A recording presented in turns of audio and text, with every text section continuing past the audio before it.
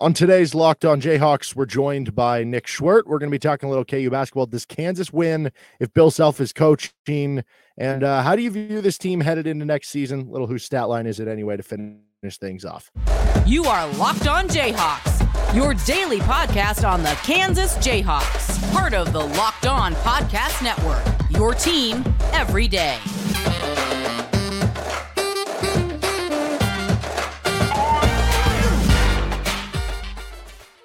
Chalk Sports Talk, Monday through Friday from 3 to 6 p.m. on KLWN in Lawrence. Thanks for making Locked On Jayhawks your first listen every day. We are free and available wherever you get any of your podcasts. You can also find us on YouTube. And on today's edition of the show, we're here with Nick Schwert. You can hear on 610 in Kansas City with Cody and Gold from 10 to 2, Waving the Wheat podcast as well.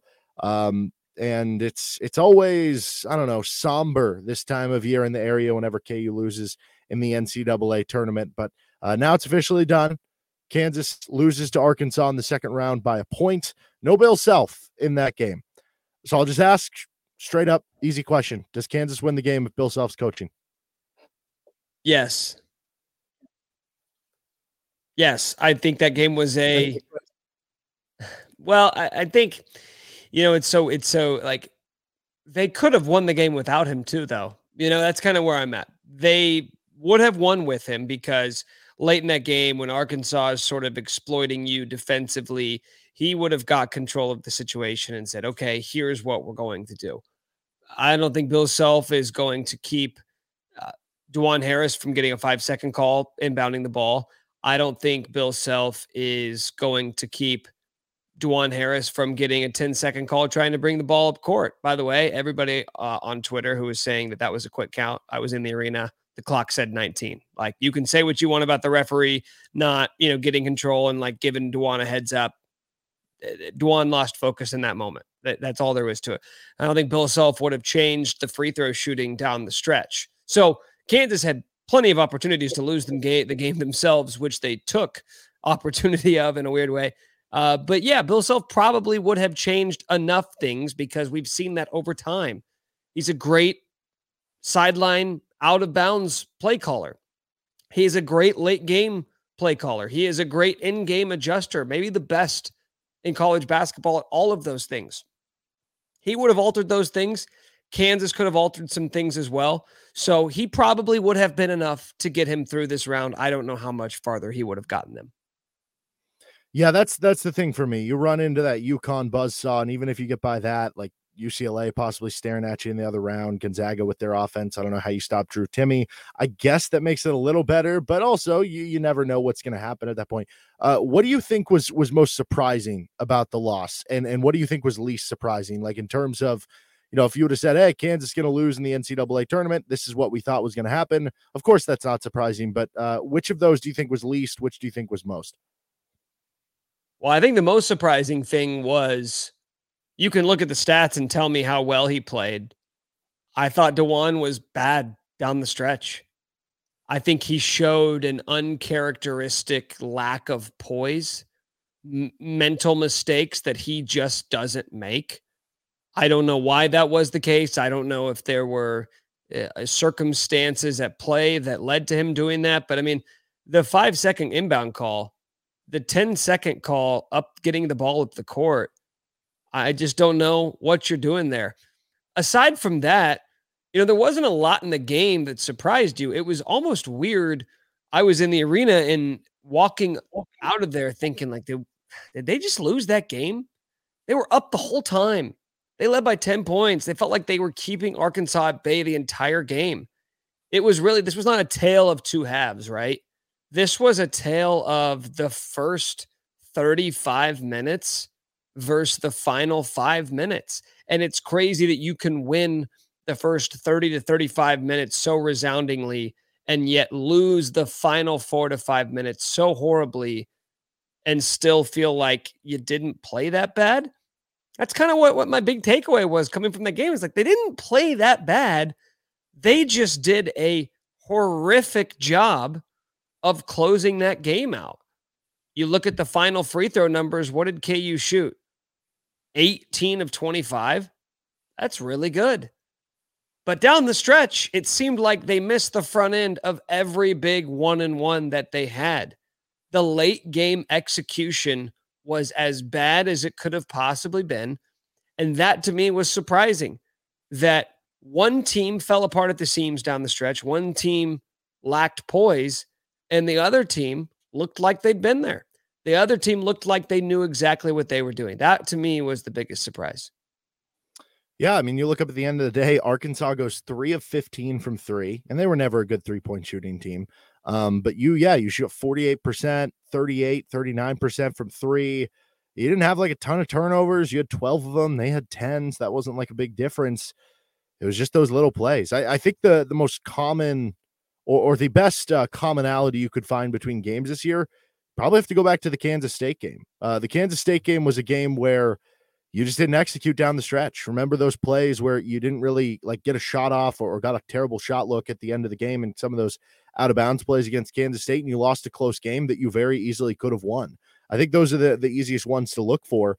And then when I look at kind of the trends of what this team was, I kind of feel like all along teams that were athletic and like physically athletic were the teams that gave KU the most problems. Like think about Tennessee. They just bully you. They are strong. They're athletic. Arkansas, athletic. Yes, you beat Texas once. Yes, you beat TCU once, but you also lost to those two teams a combined 3 times. What are both those teams? Fast, strong, athletic.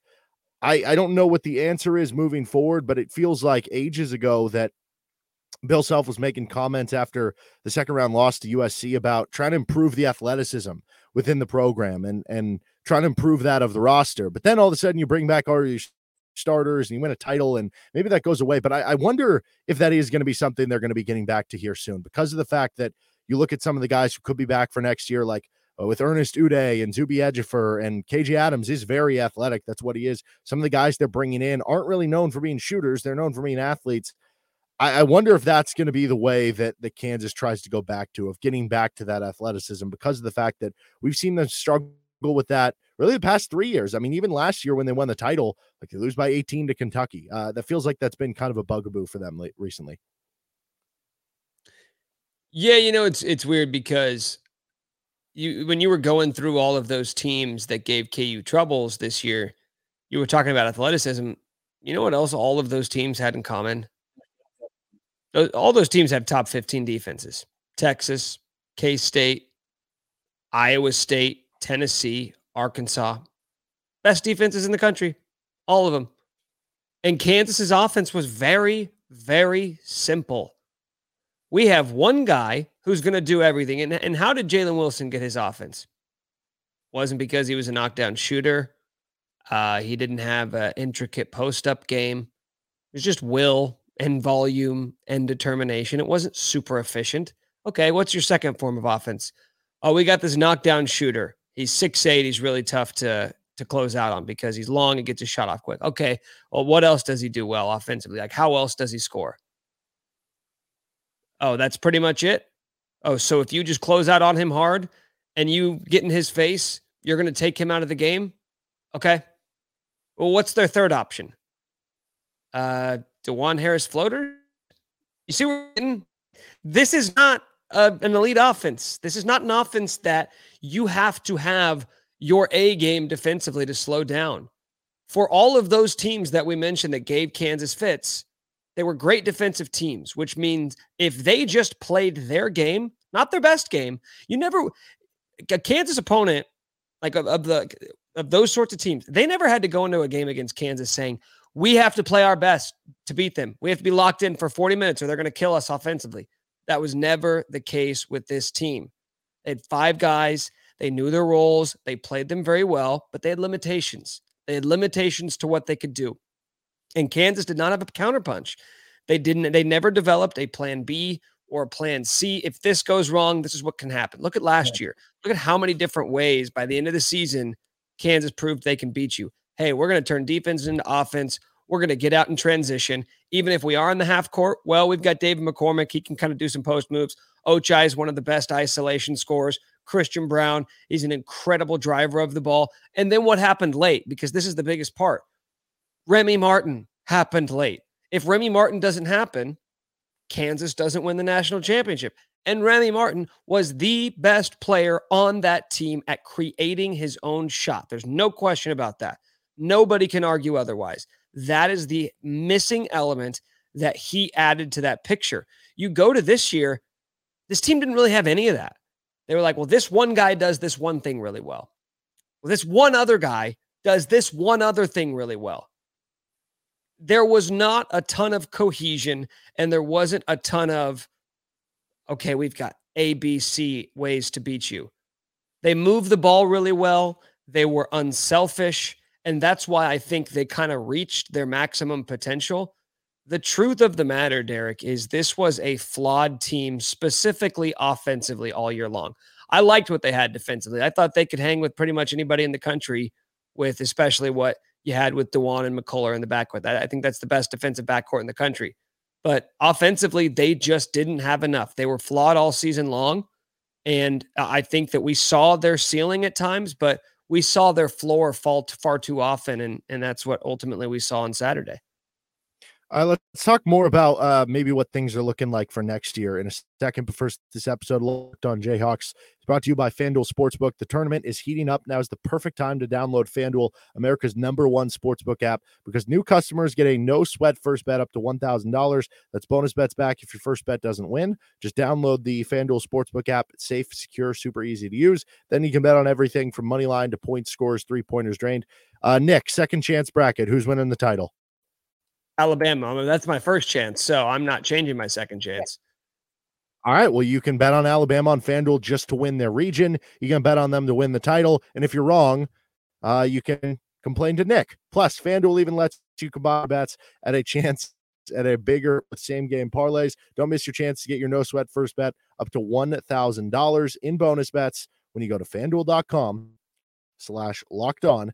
That is FanDuel.com/locked on to learn more.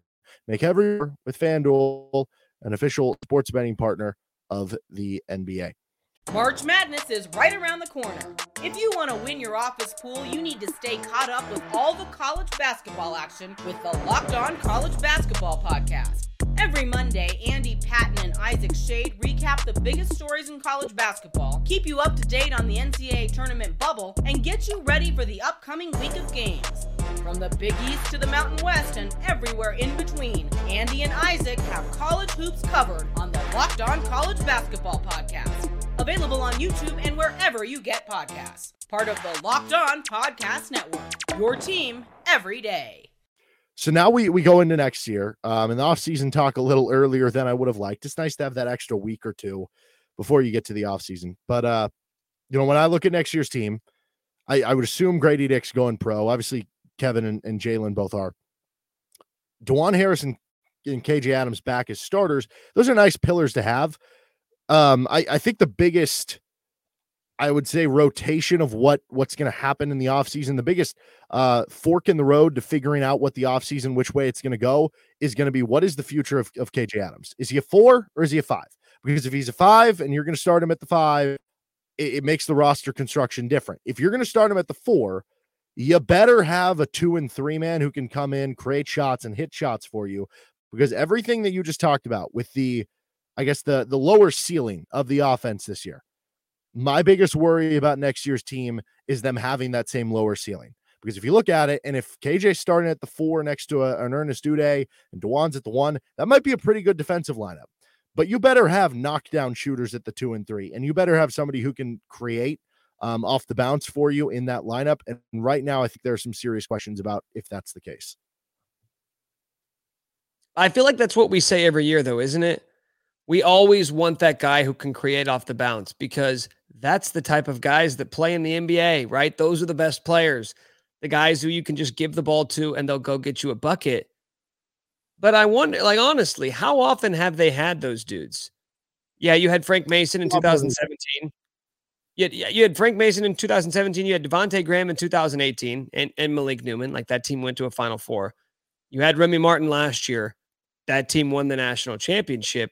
Devon Dotson in 2020. I know it wasn't jumpers, but he could create anytime he wanted to. Yeah, he was an explosive athlete, right? He was a really explosive athlete and could get to the rim. So, I guess now that we're talking it out, they're I don't know how common they are, but there seems to be a pretty strong correlation between having them and having success in March. But I don't know what means you are going to do to go and find one of those guys. Like at this point in the game, your recruiting class is kind of your recruiting class. And I would imagine, based off history, Bill Self is going to go out and get one of the top 2 or 3 guys in the transfer portal and bring them to Kansas next year. The question is there one of those guys out there? Is there this playmaking dynamic guard / wing that's looking for a new home? Yeah. I think that obviously they need the shooting. If you don't have Grady Dick, I mean, this was already kind of an average 3-point shooting team this year. Now you lose Grady Dick. Like that is certainly a big worry about, trying to figure that around you. Like I said, if KJ is at the 5, it maybe makes it a little easier for roster construction to figure out the offense because there's more that you can go with those 2 through 4 positions. And then I think it's like, in theory, Joe Yesufu should be able to help you with that stuff, right? Being able to score off the bounce and create his own shot. That's what we saw at Drake, but you're still kind of waiting for that to happen. And I don't know if it ever will at Kansas. Maybe another year he gets a little bit more comfortable. I don't know. I guess Marco Jackson could be somebody who's interesting, but he's known as more being like a scorer and an athlete than a shooter. But I guess maybe he could create off the dribble himself. I have real worries about the limitations of next year's team. I think that I view next year's team as being one of those teams that could be like a 3 or a 4 seed, which I know that's not like that big of a deal in the grand scheme of things, but for a Bill Self team, that is. No, that's not. I mean, I guess, yes, it would be a big deal, but and I think that it's not going to happen, right? Come on, Derek. Like, you don't actually think that next year is going to be some sort of disastrous scenario where all of a sudden, like, we're seeing the worst team in the Bill Self era, do you? Do you honestly believe that? No, but I do. Like, I would be at this point. I mean, we don't know what's going to happen in the portal. We don't. Like you said, I mean, it's not just could they go out and get a creation guard. There have been, I don't know, rumors, things that have been talked about each of the last 2 off seasons about some notable name big men that had some sort of feelers out to KU, and whether that was true or not, it didn't end up happening either year. Maybe they bring in some bigwig center, right? That could change things too. So I will say that, like, I obviously, if they bring in a couple good transfers, yeah, I'm back on the train that like they could win a title, right? I just am almost thinking next year could be a transition year with all the young players they have coming in, the worries about shooting. How does the roster fit together? What if next year is a 2 or a 3 seed where it's not the worst team in the Bill Self tenure, but it's taken a step back from this year. And then maybe the year after is the year that they kind of pounce where a bunch of those players are sophomores. You have another year after that of DeJuan Harris and KJ Adams, and that's the year that you capitalize. Okay, so you say taking a step back from this year. Let me ask you this. Did you actually think this team was a national championship caliber team? I did not think they would win it. You didn't think that they were now. I thought going into the tournament, this was like, honestly, just looking at the predictive measures, looking at Kim Palm, Bart Torvik, I thought that was about right. I thought their resume reflected that of a 1 seed. But when you watch a team for 30 plus games, if you're being honest with yourself, you get a pretty good sense of what they are. And this wasn't a national championship team. You watch Alabama, you watch Tennessee, you watch UCLA, you say, wow, they got a bunch of different things they do really well. And when they're playing well, holy cow, that's good. How are you going to slow that down? I don't know how many teams were looking at Kansas and saying that. Like, they got really hot at times. Jalen Wilson looked like one of the best players in the country at times. Grady Dick looked like a lottery pick. I thought this was like the 7th or 8th best team in the country, which is really freaking good, by the way. I want to let that be known. Being the 7th best team in the country is not like, really, that's it. But those are the lofty expectations you create for yourself at Kansas when you have Bill Self as your coach and you're winning the Big 12 every single year. So if you told me that they're the 10th best team in the country next year, if you go from being the 7th best team in the country this year and you're the 11th best team in the country next year. Truly, is that taking a step back, or is it just a different version of what we saw this year with some different pieces, and they're going to do a few different things well, but in all likelihood, somebody's going to step up, whether that's KJ Adams or Ernest Uday, and go from just being a nice player to a holy cow, look at what he becomes in year 2 or in year 3. Like, that's kind of the script at Kansas, and it's kind of what I expect to happen next year. All right, let's finish up with whose stat line is it anyway? I still have a couple more to give you. First up, these are this is a search on College Basketball Reference, which goes back to the 1992 to 93 season. That's the first year. So it gives you about 30 years of KU players. Can you name the 2 players to have averaged 20 or more points, 8 or more rebounds per game for a full season? Okay. So Jalen Wilson is one of them. Correct. Okay, I needed that. Oh, boy. It's one of 2 guys. And I'm going to be really mad if I get this wrong and it's the other guy.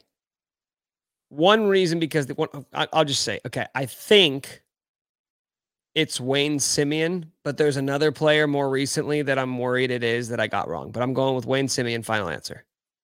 Who is the other player that you were going to say? Dedrick Lawson. All right, you sure you want to go with Simeon? Yes.